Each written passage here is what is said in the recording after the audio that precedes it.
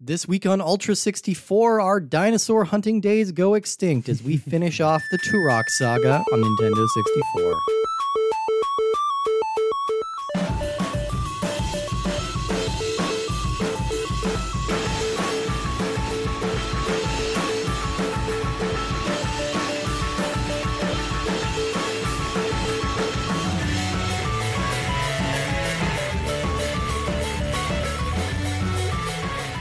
Welcome, everybody, to Ultra 64. We are the Internet's comprehensive Nintendo 64 podcast. Each and every damn week, we are playing a different randomly selected game from the Nintendo 64 catalog.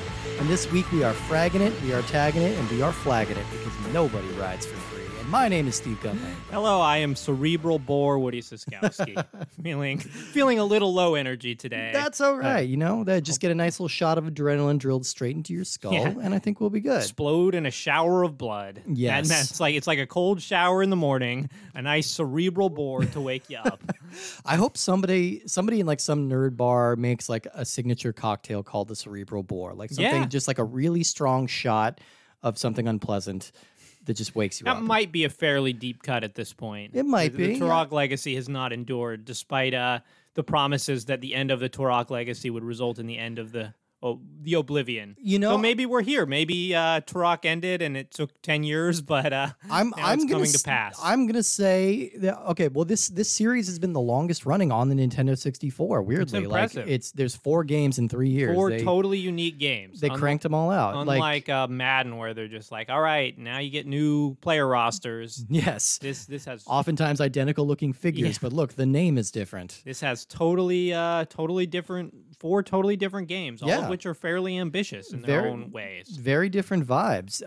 And I feel like the system is winding down, the series is winding down, and I think they left on a high note, quite honestly. Yeah. I think the series closed it out. I mean, it would come back on the PS2 with Turok Evolution and be a definite low note. And I never played that 2008 remake or reboot or whatever it was. I never played it. It's kind of like just a general like weird dark era of gaming. Yeah. Of like a bunch of stuff where they were digging back to be like, all right, we tried Splatterhouse. Mm-hmm. What about this Bionic Commando? Like they couldn't quite find what was gonna be the next thing until like maybe The Last of Us came out or something. Yeah. They were trying to bring back all these old franchises, and Turok is not one that is necessarily stuck around in people's minds because it was always like good for what it is, but like there's better options, like these aren't the ones you go to first if you're looking back on your N64 catalog. What I think is weird about Turok, and this is more of the case as we get into these later games, is I think that most of the games play better than that first one. Yes. The first one's a good game. It's fine, but they don't have the things that make you think of Turok. Like the name Turok Dinosaur Hunter is so distinct, and like those first animations of having like raptors running at you and just sort of unloading on them with this shotgun and being in these wide open sort of jungle areas. Yeah. Whereas the later games kind of abandon that. They've all been very narrow corridors and just kind of like a this game you start in like an office building. And this one, we didn't get to play it too far, but there was no mention of dinosaurs in this third game at all. No. Other than in the multiplayer modes where you can play as a raptor, but like there really is no mention of dinosaur hunting at all anymore. It's just kind of not really what Turok does. He's changed his job. Yeah. He's Turok paper pusher. Turok bureaucrat. Yeah. Red tape slicer. We've kind of split up these games in kind of weird way. So like the first game had its own episode. The second game had its own episode. But there's really not enough new in the world of Turok to break up like 2 more completely distinct Turok episodes. So we decided to combine these 2. Mm-hmm. They both came out pretty close to each other, and they came out at the tail end of the series' popularity. So, and they're often overlooked, honestly. Like people look back on 1 and 2 and they forget all about 3 and Rage Wars. So yeah, I mean, because I think 2 is generally the one a lot of people have the most nostalgia for because it is more polished than 1, but it came out sort of when N64 was more of a thing. Right. And where a lot of the games weren't just kind of afterthoughts. Yeah, exactly. So looking at what is new in the world of Turok, last time we got lucky because our Turok 2 episode came out right around the time like the series kind of was making some moves. Like Yeah. there was some new stuff happening. They There did was a new Switch remaster. There's a Switch remaster. There was a new little spin-off game, so things looked promising for Turok. The only news that's arisen about the series this time is with this came out within the last month, somebody unearthed a pitch doc for a game called Turok 5 Revolution or Resurrection, excuse me. Okay. More generic than Revolution. The pitch opens with, quote, imagine Rambo thrown into Jurassic Park or King Kong Island with creatures from the island of Dr. Moreau added for extra spice. Okay. So the story involves Turok being brought back to life by aliens in the far, far distant future to fight dinosaurs. He gets all kinds of cybernetic parts. Sounds boring. Sounds like every game ever. So that game never emerged, and honestly, it's not really looking likely to, because this other game we talked about, that Turok Escape from the Lost Valley, which is a little isometric, kind of cutesy styled spin-off, debuted to terrible reviews, and it's not a good game. I played a little bit.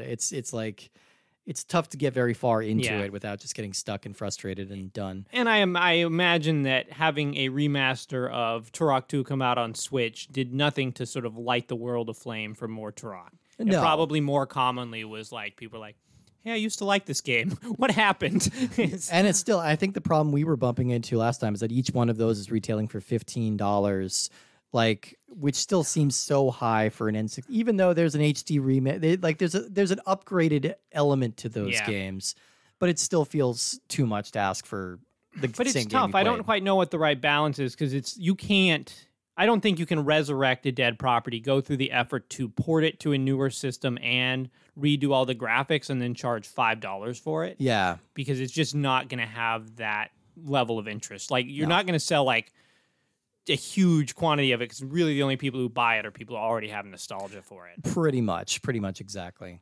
All right, so normally we approach these games in chronological order, but we decided to mix it up a little bit. We're going to talk about Turok 3 first, even though it came out last chronologically. But it closes out a loop, and then Rage Wars, it's kind of its own Yeah, thing. exactly. It's like 1, 2, and 3 are a nice, clean little trilogy, and then 4 is, like you said, its own weird thing. Yeah. So Turok 3 Shadows of Oblivion. It was released September 6th, 2000, developed by Acclaim Studios Austin and published by Acclaim Entertainment, and this is an N64 exclusive. Yeah, Turok 3, it really does not have the same cultural footprint as the others in this series. Couldn't have helped that it came out so late after the Turok ship had largely sailed. And this probably came out after Perfect Dark as well. Yes. Okay. Perfect Dark would have been, I want to say May of 2000. So yeah, this is a few months before. Should it be called Turok Shadows of Perfect Dark?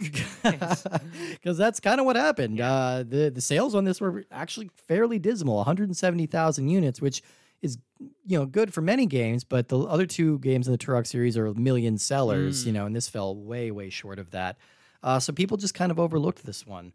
But this is probably the most story-driven of the entire series, cinematic. And this story is just madness. Like every Turok game, it seems like you've sort of missed about 10 episodes in the middle of something where you're like, am I supposed to know who these characters are? Do I know the story of Turok? Like, the first game does a bad job of actually telling you what the story is. They just sort of drop you in and they're like, here's some dinosaurs, here's a shotgun, you know what to do. Yeah. And the second game, you just get, the only cutscenes you really get are the beginning when you get warped to go see the alien Deus Ex Machina who puts you in the game and gives you a gun and says, go do stuff. And the thing that's weird too is these were all based on comic books. So I feel like they sort of expected you to sort of be aware of the Turok universe and the Turok aesthetic. But if you were only playing the first and second game in the series, the outer space sort of sci-fi stuff would totally take you by surprise after playing the first game. Because the first game is like, oh man, I'm this cool Native American dude and I got a bow and a shotgun, awesome. Yeah. And then you get some hints that this is kind of like an alien world a little bit. A little but at bit. the same time, but the it's second still... game, they're like, oh, you have to save us from cosmic oblivion. Yeah, and there are cities and there are I don't know, all kinds of different laser weapons and things like that. Yeah. So it starts getting very, very sci-fi-ish. And then this game leans even further into that. So this picks up after the end of Seeds of Evil. The main enemy in that game was called the Primogen, as we all deeply remember. I've got the tattoo on my chest. Yeah. So the Primogen has been destroyed. It destroyed the entire alternate universe that it was trying to bring over here. It was trying to meld our universes and create a monster verse. But that universe It's disappeared. it's the same plot as the Mario Brothers movie. Kinda, Yeah. actually, yeah, a little bit. So the evil power at the center of all that universe, a thing that was like fueling Primogen, is this beast called Oblivion. And Okay. Oblivion was able to escape into our realm before his realm was destroyed. He's very weakened, but he managed to go to the Lost Lands, which is that hidden land from the first Turok with all of the dinosaurs in it. And he starts rebuilding his army from there and gathering mutants. So in the meantime, Turok, as we recall, Turok is it's a title that's been passed down. Right, again, another thing that is just not clear at all from the first game. Yeah. Like every time you get something, the guy's like, I am Turok. And you're like, yeah, his name is Turok. Sure. That's who he is. He's I believe it. yeah, Yeah, but but it it turns is- out, no, that's a sort of formal title that many people have held through the ages. Yes, and it's passed down through different families. The Turok at the moment is a young Native American named Joshua Fireseed, who was the hero of the last game. Was he the hero of the first game as well? He was not. The first game was the original Turok, I think, who was Talset. Right. But Joshua Fireseed was new to that one. So as this game opens, Joshua is having this dream of like a crying child. He goes to save it, but in his dream, he's killed before he has a chance to. He wakes up from this horrible premonition and tells his sister Danny that the child must be protected at all costs. He doesn't understand what that means yet, but he knows that the child has to be protected at all costs. We don't understand what it means either. We don't either. But Danny and her brother Joseph are asleep in the house that night when a portal opens up right next to a beautifully rendered drawing of a chicken that is hanging on the Yeah, they bare just gray have walls. a painting of a chicken, like Yeah. framed. It's like that sailboat in the behind the Simpsons couch. You're like, Exactly, yeah. why is this a picture? Yeah. It's just a nice chicken picture. In case you It's ever also yeah. very odd and to see like fully animated cutscenes on the N64. Like it wasn't until I was watching this that I realized how rarely this comes up as a thing of like Yeah. a cutscene that actually sort of shows action and shows characters talking to each other with mouth movements. Yeah, the and lip syncing was and fully good. voiced action. Yeah. The The characters look a little bizarre. yeah, it in a doesn't way. look great, But it also like you see what they're going for. It animates well, like Yeah. it moves well, even if the figures are a little janky. Like sometimes the eyes will pop out of their heads. there's a and lot of clipping. a lot of clipping, a lot of like kind of fuzzy edges, but you can see the skill in the animation. So this portal opens up inside the Fireseed house. They go in trying to get the jump, or these monsters come in and try and get the jump on Josh while he's asleep. He wakes up with a great badass line. He says, "You're too noisy," and then he shoots once, killing all three monsters with a single bullet. So it's a nice badass moment. But then Joshua walks out onto the landing. He tells his brother and sister to get out of the house. They need to protect the Turok family name at all costs. At that time, he gets shot, He blows himself up with a grenade. sacrifices Yeah. himself, to let his siblings get away. This is another one of these weird elements where you just played. You mean if you played Turok 2, you played through a whole game as this guy who got shot hundreds of times. Yeah. And now he's like, oh, I'm shot once, I'm done for. Yeah. There's like 3 monsters in his house. He's like, I can't handle them. There's too many. I think it was mostly the fall off the stairs. that Oh got yeah, him, it's that's the silent killer. it's a con- Today's yeah. episode of Ultra 64 brought to you by one of those staircase levers and the bathtubs that you walk into. This. I legitimately, when I was a kid, like I thought that was something that was issued to everyone once they got old. Okay. And so I was so excited for that. I'm like, oh my God, I get to do like a roller coaster every time I want to go upstairs. That's amazing. Probably not as fun. I don't think they're as that as fast. all that. That would actually be pretty hilarious if they made one of those that was super fast and just shot you up the stairs. That's the thing. My other context for it was Gremlins when Okay. that happens, but that only happened because the Gremlins. damn did. Gremlins. They Gremlined with it, damn it. So at this point, Joshua Fireseed is dead. He blows up their family home. Joseph and Danielle escape in the truck, and then they are driven off the road by a large beast, and they are rescued by the alien woman, Adon. Is that her name again? Oh, is it the same woman from the previous one? It's the same one. Her yeah. design is a little different. Yeah, a slightly different design, but it's meant to be this. Maybe that's a title like Turok as well, Okay, like passed down yeah. from different aliens. Either way, she takes the two siblings into this, what they call the Council of Voices. And there's very cool design here of like these kind of H.R. Giger-esque, like talking robot heads Yeah. that extend out of the wall. And they're like the galaxy's elders and everything. They're hard to understand Yeah. because of the very tinny audio, but it's a cool design. It looks good. And it's agree. like it's a clever idea. So at this point, you have to decide which one of the two siblings becomes the new Turok. So you can choose either play as Danny or Joseph, and the game is going to be slightly different depending on who you play as. So Danny is more action-oriented, and she gets a super rad grappling hook, which we will talk about in a little bit. It's fun. And Joseph is a little weaker, but he's faster, and he's better with stealth, and he gets night vision goggles. So you can sneak up on people. This is neat. It's cool to be able to choose a character that will sort of differentiate the game at the beginning. Though I do feel like it might have been a better choice to sort of swap between them at like various levels. Like one level you play as Danny and you're using this grappling hook to get around, and then another level has a little more stealth focus. Just so you're like seeing. I'm just a big fan of being able to see everything in one playthrough of a game. Anytime a game's like, well, if you really want the full experience, play through it multiple times. I'm like, nope. No, I'd I'm rather good. not. No, yeah, I'm all right. But I like that they offered that. It's showing that the series is it's trying to evolve a little bit. It's trying to try some new and things. having a female Turok is cool. It's great. Yeah. They mentioned, I don't know what happened, but they said there was only one other female Turok and she couldn't handle it. I don't know what to make about that. For what it's worth, all the other Turoks have died, so none of the None of them Turoks could have handle handled it it for that long. well. Yeah. So I don't know why they needed to qualify it. Like, just say all of the Turoks died. It doesn't matter what their gender was, but whatever. Either way, Danny is the new female Turok, and she's, I think, the more fun one to play as for me. Like, anytime. Whenever you have a choice of grappling hook and non-grappling hook, the choice is obvious. Oh, and by the way, I need to put a grappling hook logo or jingle in here right now. Yeah. All right.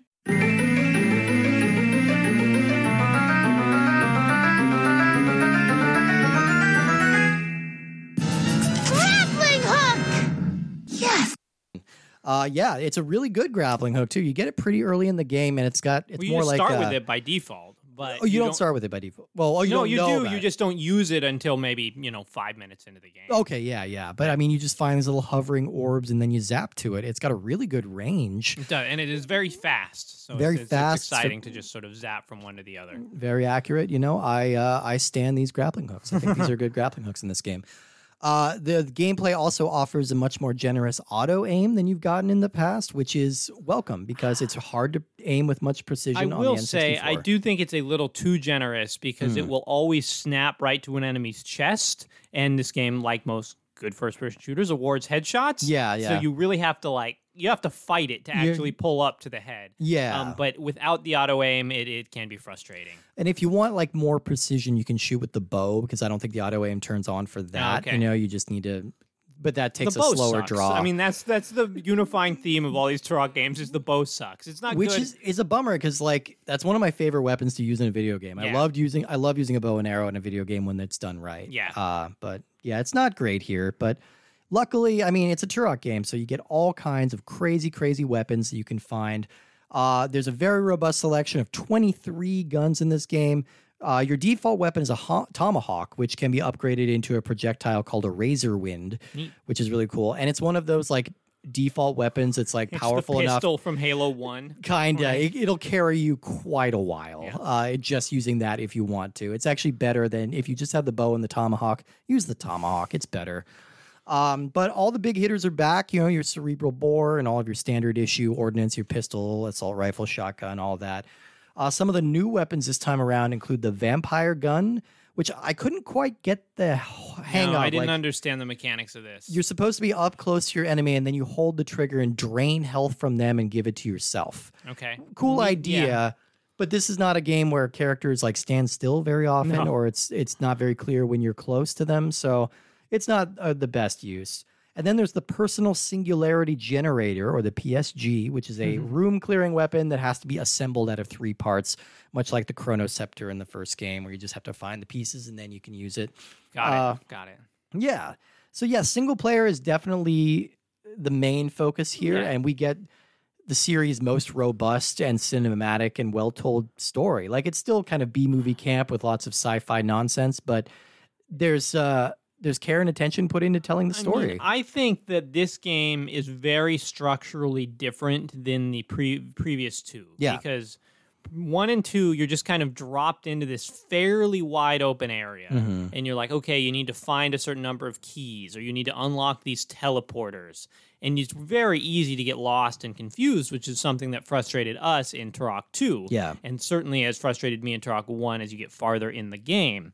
This game feels much more modern. Yeah. They're like, okay, you're gonna drop in this office building, and there's sort of only one way out. You can try and drop through the elevator at the start, but you will die. So you have to sort of work your way down a couple floors. And they cleverly, sort of like you were saying, they guide your direction of how you have to go. There's like the police set up a curfew and a blockade and will just annihilate you if you get close to them. Yeah. So it steers you. It tells you, it's like, okay, this obvious option isn't the way, so there's going to be some way. Look for a ladder, look for a hole in the wall, something like that. So it's definitely a trade-off. Like, I do think that part of what people enjoyed about at least Turok 2 is that sense of like exploration and finding secrets and things like that. Whereas this game is a lot easier on you. Yeah. And you lose that. But that's a trade I am always willing to make. I will always trade confusion. I will always sacrifice confusion to gain linearity. Yeah, for sure. I understand that impulse. Yeah.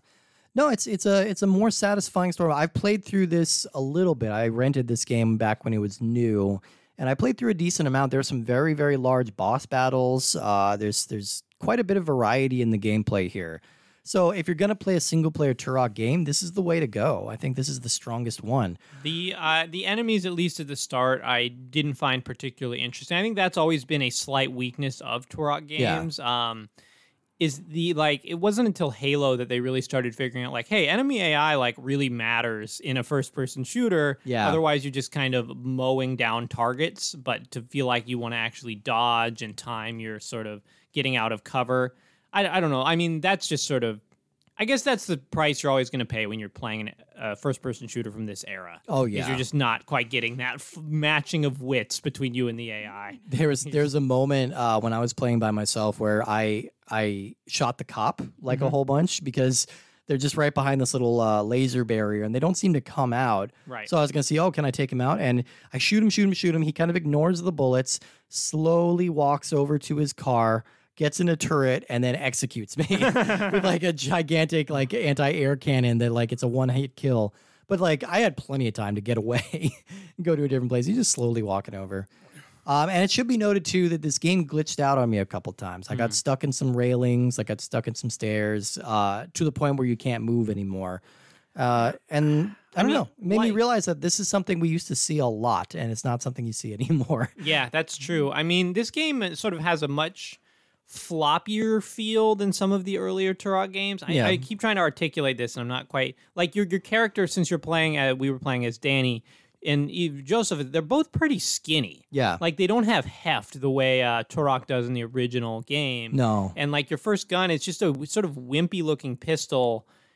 I don't know. There's not really a sense of like you're a big person sort of moving around with impact. It feels very light, and that makes some of the jumping a little frustrating. Yes. Not that the jumping wasn't frustrating in previous Turok games. It's probably the least frustrating here. Definitely. But it's still like the first level is like climbing over some rooftops. And yeah. Like I could do without this.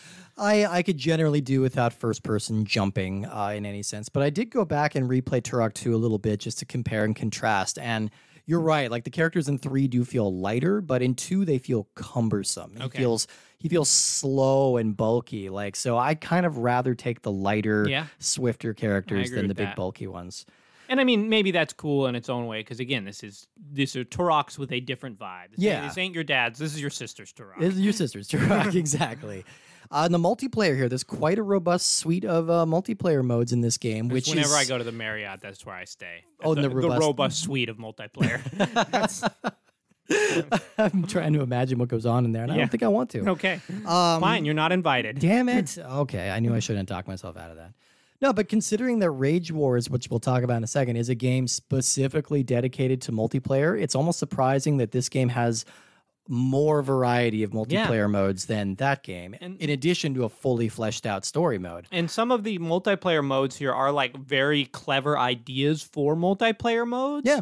I mean, I didn't like the multiplayer in this game very much because, like I said, it feels pretty light. Your characters all feel pretty light, and none of the guns are super exciting to use. Everyone's just kind of a bullet sponge too. It takes forever to take someone down. Very hard to hit them. You run out of ammo a lot too, so you're running around with the sort of slapper equivalent of the spear. Yeah. And as we know from GoldenEye, slapper is good for a laugh, but not very good for actually killing anyone. Right. And so there's a lot of just trying to stab people in the head.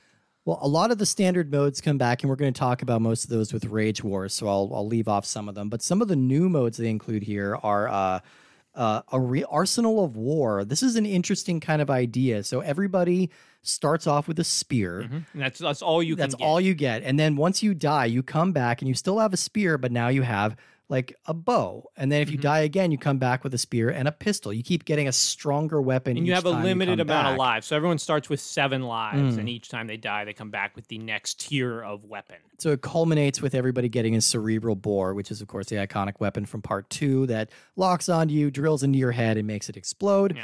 Always fun.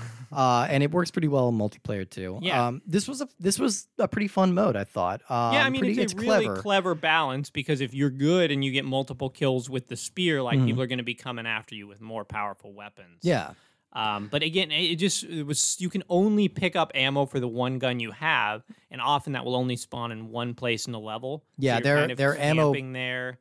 There are ammo pickups all over, but you can't like pick up shotgun ammo if you don't have one. Yeah. Yeah, and then again, it just resulted in a lot of sort of spear pokes. Yeah. And I guess what I really liked this idea for a game, because it's sort of a natural balancing element, and you're like, you can feel badass if you get a lot of kills with the spear. Yeah. But again, I just based on the gameplay of this is something I would have liked to see. I haven't seen this mode in other multiplayer shooters. No. And it does feel like something that is kind of untapped as an idea. I'd like to see this come back with a little more balance and just like a little more. I don't know. Again, it's just maybe I'm just used to playing GoldenEye on License to Kill mode, Yeah. but you know, it feels like it takes a long time to bring anybody down. No, and I agree with that. Like, it's hard to know how much damage your shots are actually dealing, but I'm sure most of that is just from it's hard to hit people with this sort of with the N64 aiming. Yeah. Like, you're just not landing many shots. And the other idea that they had here, which I think is a clever idea that needs to be on a different system with more players, and that's called color tag. Basically, you start as a color. Everybody's their own color. When you shoot somebody and kill them, then they come back on your team. So now they've been tagged with your color, and your army's growing bigger as you whittle And the them goal down. is to turn everyone into the same color. Which is it's a really fun idea, but This with needs only to be 4 on, players. like a Battlefield, like 50 player mode. Yeah, we need something like big, like Fortnite-sized version of this, where because I think that would be much more fun and just a much bigger map. There's a lot of map variety here. We get 25 different maps to play on, which is pretty good. But they are all pretty small, and they're pretty limited. I mean, they're bigger than the ones in Rage Wars. Yeah. But for better or worse. For better or worse, yeah. Is that a good time to segue into Rage Wars? Sure. Yeah. So we're talking about the single player of Turok 3, good single player modes, and then fully fleshed out multiplayer. But then with Rage Wars, I mean, that's 100% multiplayer. It is. So Turok Rage Wars, and aren't all wars Rage Wars? Yeah. I mean, really? Anyway, this was Except released. for the War of the Roses. Oh, that's true. That was just a war about gardening. I'm pretty exactly. sure. Yeah. Released November 29th, 1999. Developed by Acclaim Studios Austin and published by Acclaim Entertainment. And that is an N64 exclusive. It should be noted that Acclaim Studios Austin is actually Iguana Entertainment. They changed their name after Turok 2. This is the first time they've done that, but you still have the Iguana logo on top of the Acclaim Studios symbol. So I remember seeing Iguana for NBA Jam on the Super Nintendo. Oh yeah. It's always great because the Iguana always like does something silly. Yeah, always like he's fights fun. back or yeah, it's always fun. Yeah, so like I was always under the impression that this was the last game released in the series on the N64. It's kind of like a greatest hits, here's what we did. Now let's have fun with this multiplayer. That mode. would have made sort of a lot more sense of the narrative. You do like 1, 2, and 3, and they're like, okay, now we gotta sort of go out with a little bang here of just like looking back. But no, this game actually came out before Turok 3. Yeah. And the developers actually started making this one right around the same time as Turok 2 because essentially they had a ton of ideas for multiplayer modes and they simply couldn't fit them all into Turok 2. So they thought, let's just do a dedicated like Quake 3 style like arena fighter that's just multiplayer. And they're doing away with the story, just kind of stripping it down to the basics. which not a bad idea. Not a bad idea. I mean, yeah. this is where shooters have gone. Yeah. Like this is what, you either have your loot shooters, which I don't think there's any of those on the N64, but it's pretty much you just play a game against components online, you win or lose, and then you come back and you just play another one. Like the story is kind of always an afterthought in first-person shooters now. Yeah, pretty much. I mean, and Quake popularized that, and this is, I think, the only one of these kind of games on the N64. Yeah, I believe just so. devoted as like an arena mode. And I mean, you can take that as you will, because it feels a little weird that, like, like I said, Turok 3 has all of these modes and more, plus a full story mode. So it almost feels like a little bit more bang for your buck. Oh, no question. But the multiplayer here is satisfying, and it's very fast and it moves well. It's intuitive. The controls are swifter and a little cleaner. And not having all that extra cart space for the story mode means that you can run at a pretty smooth clip. Yeah, one thing we didn't talk about on Turok 3 is the frame rate is questionable. Up and down, up and down. Yeah, it is definitely noticeable, and it makes it a little rough sometimes when you're trying to do jumps and then it hiccups and you fall to your doom, into your oblivion. This game runs super smooth. It's very nice. You won't notice any real lag or anything. No, this is one of the best. I don't know. I've played this game a lot for whatever reason. This is just one that I owned and kept going back to. I think this is one of the smoothest playing first-person shooters on the system. Yeah. Like, there's no issue with frame rate, even if you're playing multiplayer. All of these modes have bots. And that's the thing I want to talk about, too. Like, this, I think Turok this 3 is had bots as well. Turok 3 had bots, but I think this is the first game on the N64 to use them. Because GoldenEye didn't use them, No, right? there's definitely no bots on GoldenEye. And this came out before Perfect Dark, which had it. So, yeah, I think this was the first one to get to it. And that makes a huge makes difference. a huge, especially like if you don't always have three people around who want to play Turok. It's like you can play by yourself and hone your skills. And the AI is not bad in these bots. Like, you can set them to hard, medium, or easy. I think there's 4 different difficulties, actually. Oh, nice. Okay. And yeah, it's definitely noticeable. Some of the characters are raptors, which you can just set which changes the aesthetic as well, because the raptors can't use weapons, but they'll run up and try to claw your face off. Yeah. Which is always fun. Yeah, you can play as a raptor, which is neat too. Except you are definitely not going to want to do that because this game's got a very fun arsenal, as is true of all the Turok games. Yes, it sure does. Yeah, we've got 20 different weapons here, and of course we have all of our standard issue bullshit, your miniguns, your assault rifles, all that. But the cool stuff includes, of course, the cerebral bore, back again. The inflator. This one's really fun. It's just you shoot a laser at somebody and they get puffier and puffier and puffier until they explode. Yeah. It's great. There's the chest burster where you infect your enemy with a chest bursting alien, a la Alien, and it jumps out and kills them. And then there's like the Iron Claw, which is just a big ass bear trap. Yeah, there's a couple things in this game that are tools. They're like yellow pickups. I think the cerebral bore is actually one of them. Like, it's not a weapon you can select. It's something you'll pick up. Wait, that's a tool? We're calling that a tool? Yeah, it's a tool. It's like those it's little like a balls. hammer. Yeah, it's like those little balls in Phantasm. Yeah. It's like you pick it up and you throw it at someone. And He just uses those around the funeral home to tidy up. Yeah, oh, exactly. it's time to you straighten a good shelf, boy. But, yeah, fun variety of weapons, and they're not too stingy with them, and you're not really going to run out of ammo too easily like you do in 3. Yeah, so what I really, really like about this game is that the way...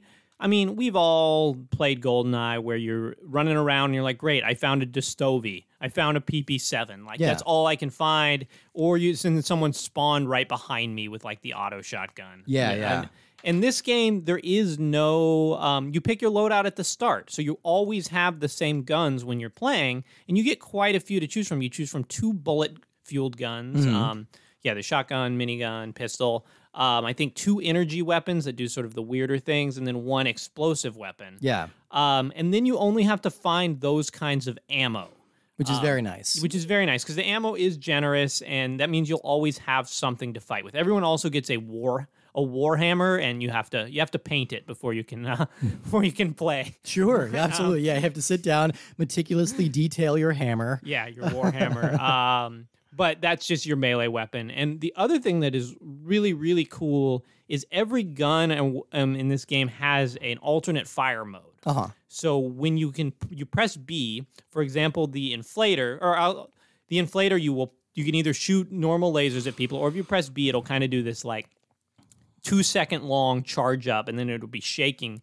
and you'll shoot this one powerful laser that costs like 60 energy ammo, but if you hit someone with it, they will inflate fully and explode instantly. It's great. Yeah, it's very fun. Or the shotgun, you can press B and you'll cock it like 5 times, and then again you do this sort of blast of 5 shells at a time. Which, again, is not how shotguns work. Because cocking the shotgun expels the shell. So really, you're just emptying your shotgun and shooting an empty nothing at your opponent. Sure. It's a great move. It's an effective empty nothing. I don't recommend it. That's what they did in the Neverending Story. It was a shot and empty nothing.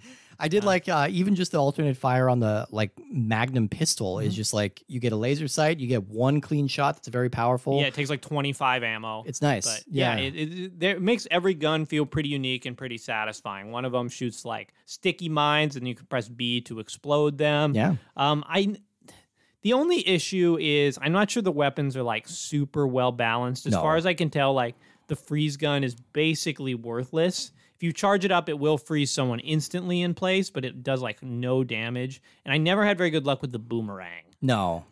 And that's kind of why, this isn't a game that you really see being played competitively, like Quake 3 or anything like that. No. Not just the lack of online functionality, but I think it is inherently kind of an unbalanced game. So I don't think this is one for super serious competitive shooters like Unreal Tournament or something like that. Well, and there's no real mod community since it only is on the Nintendo 64. Yeah. But I think this is an ideal game for people who just play a shitload of GoldenEye and kind of want just a different flavor. Yes. Which I think this provides. We have 4 main modes here. There's Bloodlust, which is just deathmatch. Team Bloodlust, which is what it sounds like. Frag Tag returns from Turok 2, and that mode, if you remember, is where you one person keeps getting turned into a monkey or a chicken or some kind of helpless animal with lower health. And you need to run around, try and get to a base before somebody else takes you out. And if you kill the monkey, you get a point. We liked this mode a lot in Turok 2. We had a nice time playing it with Brendan and Natasha. Yeah. It seems less fun here, and I think the reason for that is these levels are so much smaller. Yeah. You're kind of always right by either the teleporter or... I don't know. It's just the monkey will run past you really quick. It just doesn't... You spawned in front of me 3 times in a row as a monkey. It does not feel as open or as well balanced in that front. But I do think that the very small environments do work very well for the deathmatch modes. Because again, going back to GoldenEye, there's times where you run around in the caverns and you're like, I haven't seen anyone for 5 minutes. Yeah. In this, you are always finding someone to shoot at, and it's sort of nonstop action. Yeah. I mean, I feel like this game is kind of it is a very dumb game without a ton of features, but I really do feel like this is sort of the definitive just multiplayer. You're going to go in and you're just going to blast people, and you want your action quick. And that's another thing I like a lot about the multiplayer modes is you select say deathmatch, and it just plays through all the levels. Yeah. And I think they're randomly organized or something like that. But it doesn't make you waste your time choosing a vaguely named level because they're all kind of the same. Basically, they're going to have 2 levels and you run around in the dark. And there's even a bit of a single-player mode here. It's just called Trials mode, and you can play it co-op as well. And basically, it's just endless deathmatch with boss fights. It's just mixes think up like the challenge tower in Mortal Kombat. You're working your way up the ranks. You're killing bosses along the way, and in the meantime, you just need to take out a certain set number of enemies to advance. And I think that's especially fun with 2 players, just because you still are fighting against each other in most of the levels, and it's just you need to beat the computer to 7 kills, but then you get to a boss and you're working together to destroy them. And this game has a lot of unlockables as well. There's you start, I think there's only 4 characters at the beginning, but you unlock at least 10 or 15 characters playing through the single player. Yeah, I think I had that written down. It's 16. Yeah. You get 16 characters and 36 maps, which is pretty good. But most of the characters aren't that exciting. No. They're just kind of different variants on Except henchmen. for the Raptor. The Raptor's fun, but most of them, these are not beloved characters. It's oh, look, it's Insectoid. Yeah. There's a character just named Slave. I don't know about that one. And like, yeah, so it's not a terribly exciting roster. Even it's it's not like in GoldenEye. It's like, yeah, you eventually get to those Russian guards and everything like that. We had to but you unlock still those have guys like with the code. right. That's become so uniform of people having put in that code and having it saved on the cartridge. Yeah, people yeah, just yeah. assume it's part of the game.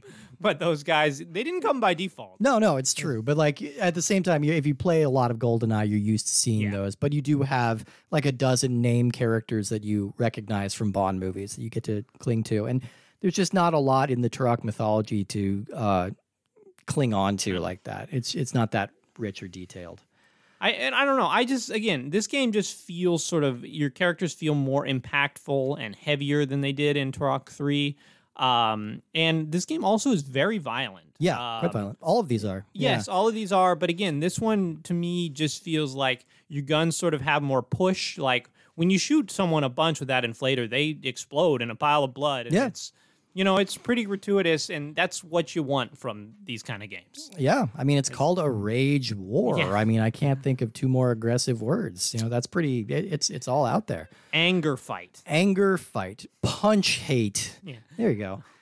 Do you know about the gray cart version of this? Do you know the story behind that? No. Okay, so this game, the original version of Turok Rage War, shipped with a pretty major, some would almost say a yeah. game-breaking glitch. So in the two-player co-op version of Frag Tag, it is impossible to win. So regardless of how well you do, the screen is always going to say mission failed, and you won't be able to earn the completion medal for that mode. And now is this that's a black cartridge? That's or- in the black card Okay. version. So it's not really clear how a glitch this big made it into the game, but it did, and it left a claim with a potentially expensive problem. Yeah. Because cartridges can't like be patched or anything. So basically, what they had to do is ignore what happened. They tried to ignore it as much as possible, but if players complained, then they would issue them a gray cart version that fixes the bug. Okay. And so now those gray cart versions have become very, very rare because not very many people wrote in to ask for a corrected Which version. is very odd that this bug that prevents people from advancing in the co-op mode wasn't more common. But Yeah. I guess not a ton of people played this game. It's but- true. It wasn't like a huge seller. And like, think about like how often have you ever ridden into a game That's company that the true. game is broke? It never would occur to me to even That's do a good that. point. So it's amazing that there are any out there at all. So yeah, as a result, it's one of the rarest titles on the system. Some people on eBay were selling this for upwards of $800, but Wow. it I seems like 2 to 3 is more standard. Yeah. I just have a black card version. I don't need the gray card. That's for when you get $800. into the real deep cuts of having too much money and wanting to waste it on pointless garbage. It's Exactly. variant collecting. You're like, I only collect the Pokemon stadiums that say not for resale. Or like complete in box collecting. Yeah, or like I don't. the four screws NES. I only Oh yeah, I only collect things without the ridges on the top. It's Yeah. like, well, okay. that's no. Whatever no. does it for you. That's fine. Go for it. Do you have anything else to say about these Turok games before we retire the series? We hang their jersey above the stadium with blood all over it. No, I'm impressed that there's so much Turok for the N64. Like it Yeah. really is in some ways like it's the only series that basically like lived and died on the N64. Like, Essentially, it did. Yeah, like we said, there were two major console games after this, both of which were poorly received. A handful of Game Boy games. There weirdly is a Game Boy version of Turok Rage Wars. It carries that name, but obviously a multiplayer only game. It's going to translate well to the Game Boy Color, so it's a totally distinct thing with its own story and gameplay. But yeah, and the series, I'm kind of thinking we can call Time of Death on it at this Yeah, point. I think like I that's think fine. the last few attempts to revive it really have not been I successful. mean, I think what the Turok makes Turok work is fighting dinosaurs. And I Yeah. think that's the key to it is you want to be in the jungle, you want to be fighting dinosaurs. And I feel like in these later games, a lot of that identity got lost and the sort of people lost interest in it because it's like, oh, this just looks like Perfect Dark. Or this looks like Daikatana. There's something very inherently campy about the idea of it. And so the only way to bring it back, I think, would be almost as a throwback, as kind of a 50s style, like, I don't know, make it pulpy, make it lean into the goofiness of hunting dinosaurs. You know, Yeah. that's a silly idea on its face. So I think, if it ever does come back, I hope somebody runs with it and finds a fun thing to do with it. And we'll end up seeing. Let's move on to our rankings here. Let's start. I'm going to start off this time. Each week we are ranking the different games that we have played.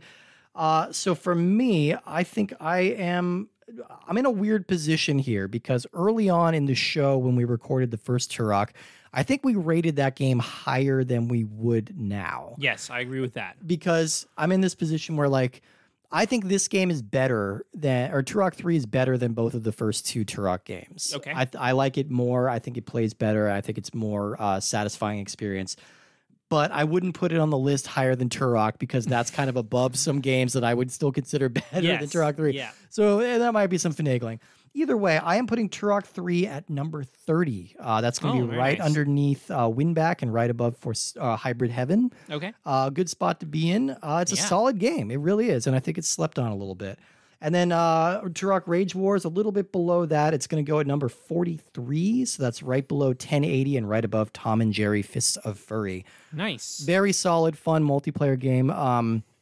You know, the Turok series is not known for being the most ambitious, but it's trying things with all of these. Like it's putting out some quality first-person shooters. Yeah.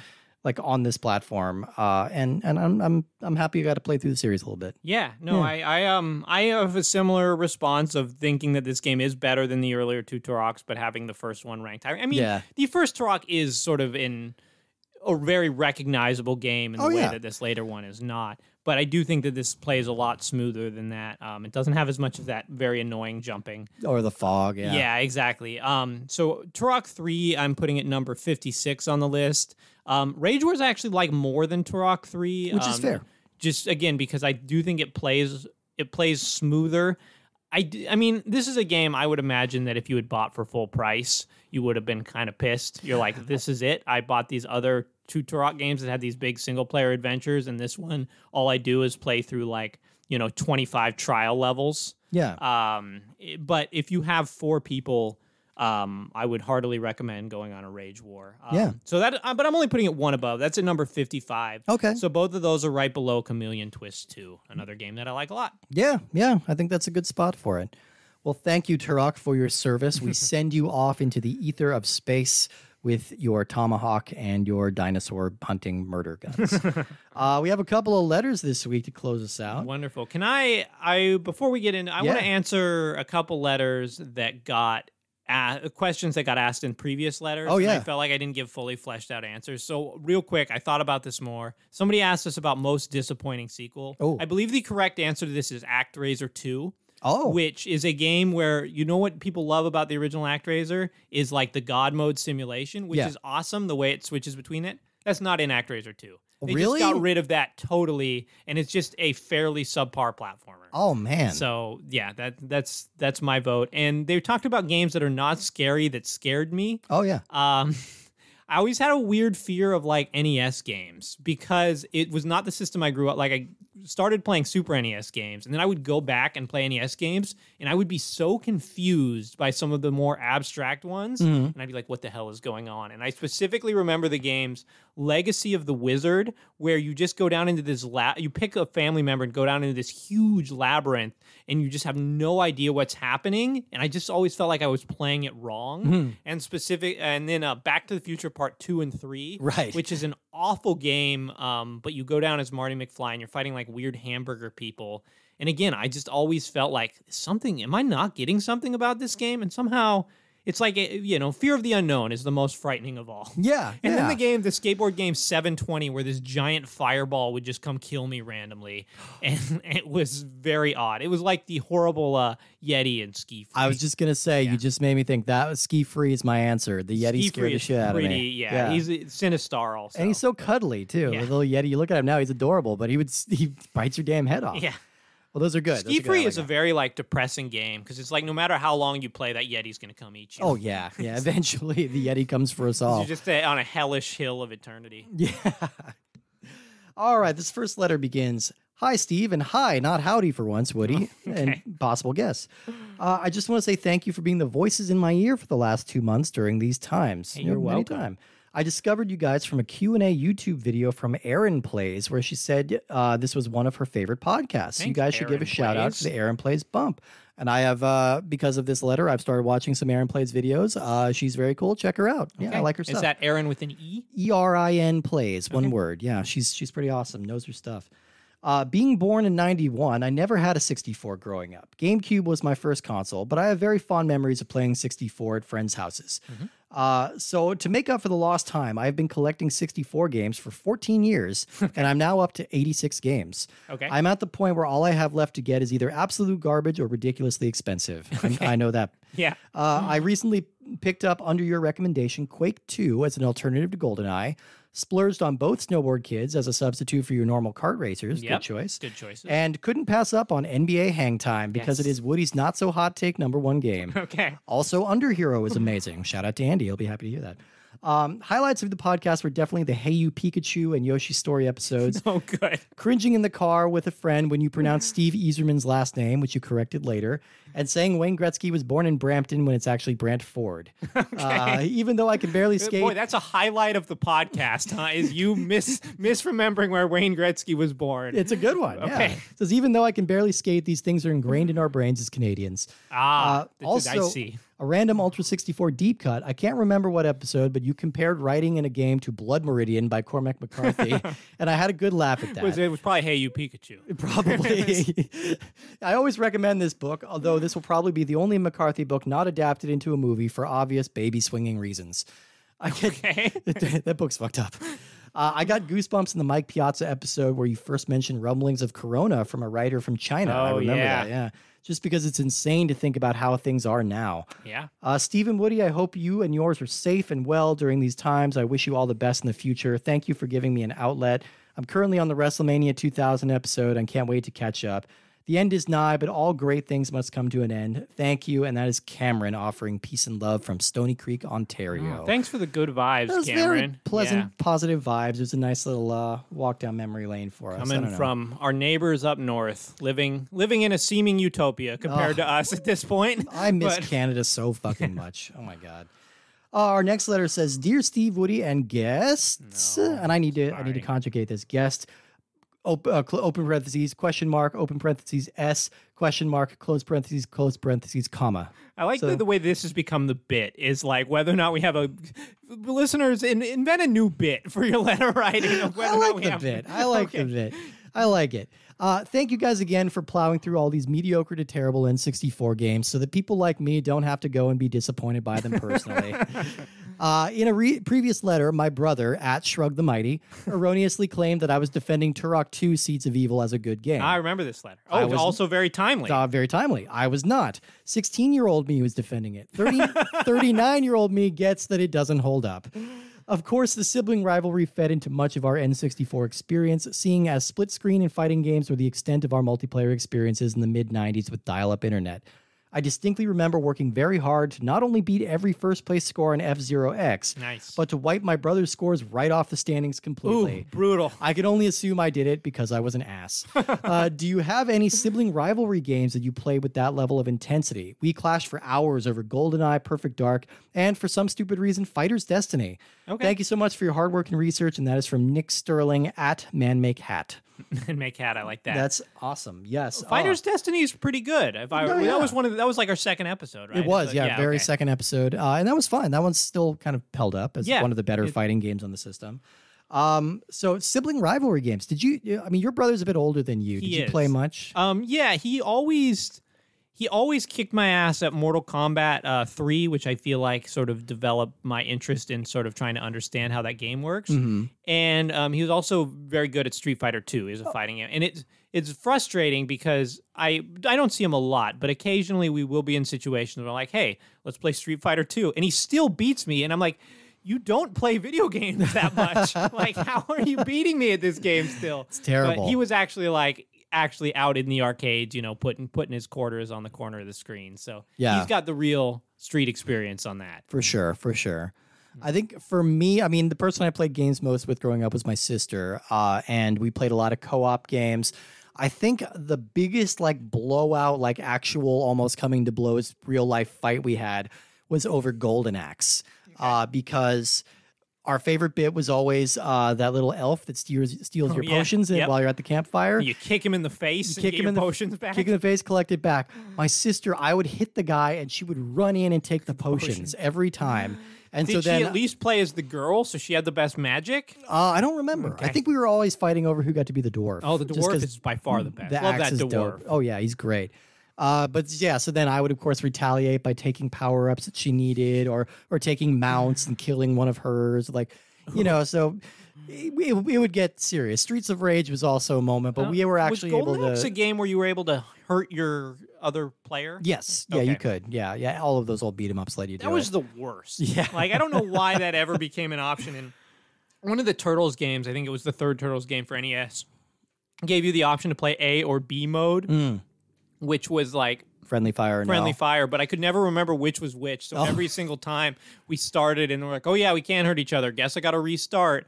I don't know why they didn't think of just like friendly fire on, off. Yeah, But- which is what they did with Streets of Rage 4, which Yeah. is I like that they left that option in just for old time's sake. But yeah. So that was our big one, Golden Axe, Streets of Rage. We fought over that completely, and then I got into a screaming match with like some friends of mine over Halo once, and realized I had to stop playing Halo competitively. But Okay. yeah, I was never, I don't know, I've never cared that much about winning anything. So me neither. Like that's kind of faded, but like. When you have a sibling that you're living with all Yeah. the time and they goad you and you goad them, Yeah. it becomes a bigger thing than if you were just playing with some friends. It's like, oh, good game, I'll get you next time. Yeah, that's true. Friendly Yeah, ribbing, Definitely sibling rivalry is more. And yeah, my sibling is 11 years older than I am. Yeah. So it definitely felt like I needed to prove myself. For sure.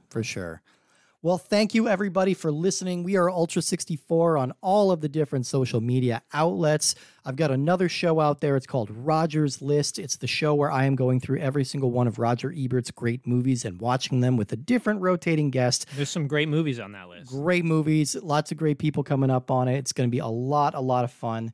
And next week's episode, I'm really looking forward to. Okay, so generally there's a certain sort of logic to the way I'm lumping these games together. Okay. Like some of Yeah. them, if they can't sustain a whole episode, you lump it with something that's thematically similar, Yeah. multiple racing games, something like that. Helicopter games. But that leaves us with a couple games that don't really fit any category Ooh, at all. fun. So this is the grab bag episode. We're going to be playing 3 games that don't have anything to do with anything, so we're lumping them together. Majora's Mask, Perfect Dark, and and GoldenEye again. Yeah. No, the games we're playing this time are Wet Tricks, Rat Attack, and Iggy's Wrecking Balls. Iggy's Wrecking Balls didn't get its own episode? I can't guess imagine not. it would. Okay. Yeah. So all of these are kind of games that are really difficult to describe in any way or compare to anything. So we're going to play this grab This bag is the game of boxes weirdos. and balls The episode. Boxes and Balls episode of the show. So you don't want to miss that. These are games that I've never played. I played a little bit of Rat Attack just to see what the hell it is. I still can't answer that question. And we'll see. We'll see where this goes. But it's going to be an interesting one next week. Nice. So, That so sounds fun. tune in for that. And in the meantime, to rock. Yay. I don't know. I have no, You plumbed that to rock. Get ready to rock. I think on the first to rock. I think episode, and now I did we're just- that. you're I did just out that. of it. I think we should just like cast Turok 3 into the shadows of oblivion and move Perfect. on. Like a regular rage war. Okay, I'm done. Bye. All right, Mr. Sister, I want you to tell me, no, better yet, stand up and tell the class